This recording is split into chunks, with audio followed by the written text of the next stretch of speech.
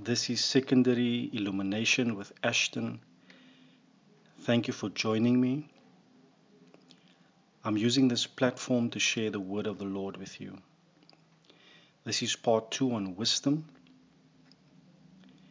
and today we are looking at man's response to God's confrontation. Genesis 3 verse 11 till 13. And he said, "Who told you that you were naked? Have you eaten from the tree of which I commanded that you should not eat?" Then the man said, "The woman whom you gave to be with me, she gave me of the tree, and I ate." And the Lord God said to the woman, "What is this you have done?" The woman said, "The serpent deceived me, and I ate." In man's response to God, the creator of all things, man shows no sense of reverence towards his Father, which is God. Man displays no remorse for man's actions. Man sets forth arrogance. Man shifts the blame and takes no responsibility. This is how many respond in this day to the instruction of God. When God comes to correct, many are angry at God instead of surrendering to God, showing meekness and remorse, and asking God for forgiveness. Hebrews 12 verse 6-11 says, or till 11 says, "For whom the Lord loves, he chastens, and scourges every son whom he receives. If you endure chastening, God deals with you as with sons." Now repeat after me and say, "God is my Father, and I am his son." For what son is there whom the Father does not chasten? But if you are without chastening, or which all have become partakers, then you are illegitimate and not sons. Furthermore, we have had human fathers who corrected us, and we pay them respect. Shall we not much more readily be in subjection to the Father of spirits and life? Father of spirits also refers to those whom God has sent to you. Your pastor, the one who labors in the word for you. Honor your pastor and pay them respect. Verse 10. For they indeed for a few days chasten us as seemed best to them, but ye for our profit, that we may be partakers of his holiness. Now no chastening seems to be joyful for the present, but painful nevertheless. Afterward it yields the peaceable fruit of righteousness to those who have been trained by it. Do not despise those whom God has sent with the word for you. This is a call for repentance. Matthew 3 verse 1 till 2. In those days John the Baptist came preaching in the wilderness of Judea, and saying, "Repent, for the kingdom of heaven is at hand." In verse 13 of Genesis 3, the woman demonstrates a similar response to that of the man. "I was deceived and I ate." She responds to her Father, which is God, the creator of all things. The woman takes no responsibility and shows no sign of repentance. Many in this day displays an "I don't care" attitude. That has to change. The consequence of this attitude is seen in Genesis 3 verse 24. God drove man out of the garden. Man caused this result. This means no divine instruction, provision, and protection. Now let's look at how man should respond. Acts 2 verse 36 till 38.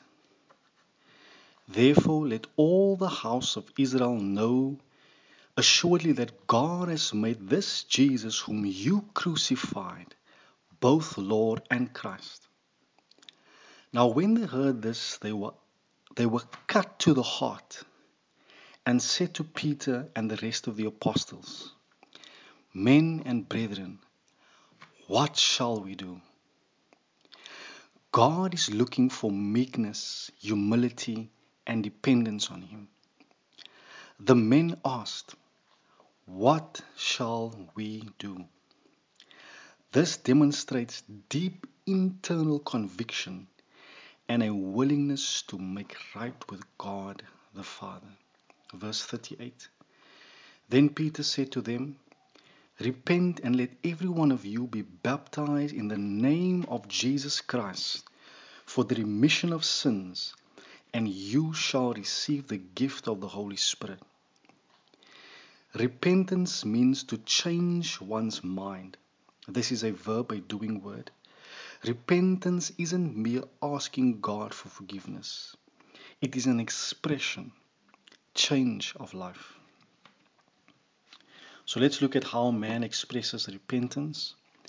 Man did not listen to the instruction of God. Now man listens to the instruction of God. Man did not follow the instructions of God. Now man follows the instruction of God. Man says, and this is a prayer, Lord, I will no longer ignore your instruction. I will do what you instruct me to do. And this needs to be the prayer of our hearts. May God empower you through this word. Baptize means to dip repeatedly, to immerse or to submerge, to cleanse by dipping or submerging, to wash, to make clean with water. Just as we are naturally submerged in the water, in like manner we have to submerge in the Word of God. Water is symbolic of the Word of God. We have to know what God is saying. 2 Timothy 2 verse 15.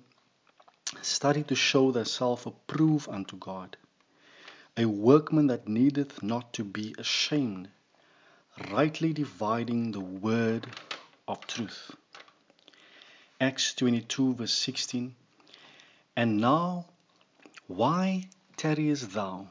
Arise, and be baptized, and wash away thy sins, calling on the name of the Lord. Being baptized and calling on the name of the Lord illustrates our dependence on God. Your obedience towards God, His Word, and His sent ones demonstrates the wisdom of God in you. So what is the next step? Acts 2:41 till 42. Then those who gladly received His word were baptized, and that day about 3,000 souls were added to them. Verse 42. And they continued steadfastly in the apostles' doctrine and fellowship, in breaking of bread and in prayers.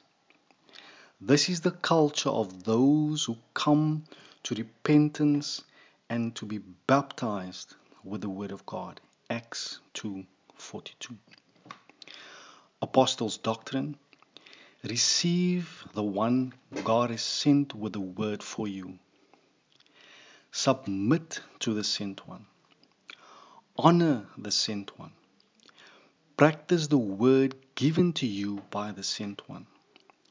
Sent ones are grace dispensers. Grace is given to sent ones by God for you. Grace is a substance from another realm. Grace empowers you. It allows you to stand and remain steadfast in the most difficult of time. Fellowship.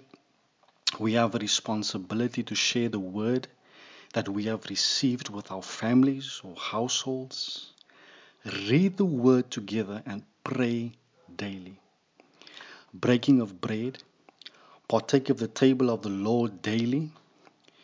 You can use bread and water. This is also called communion. And this is a symbol when we use bread and water.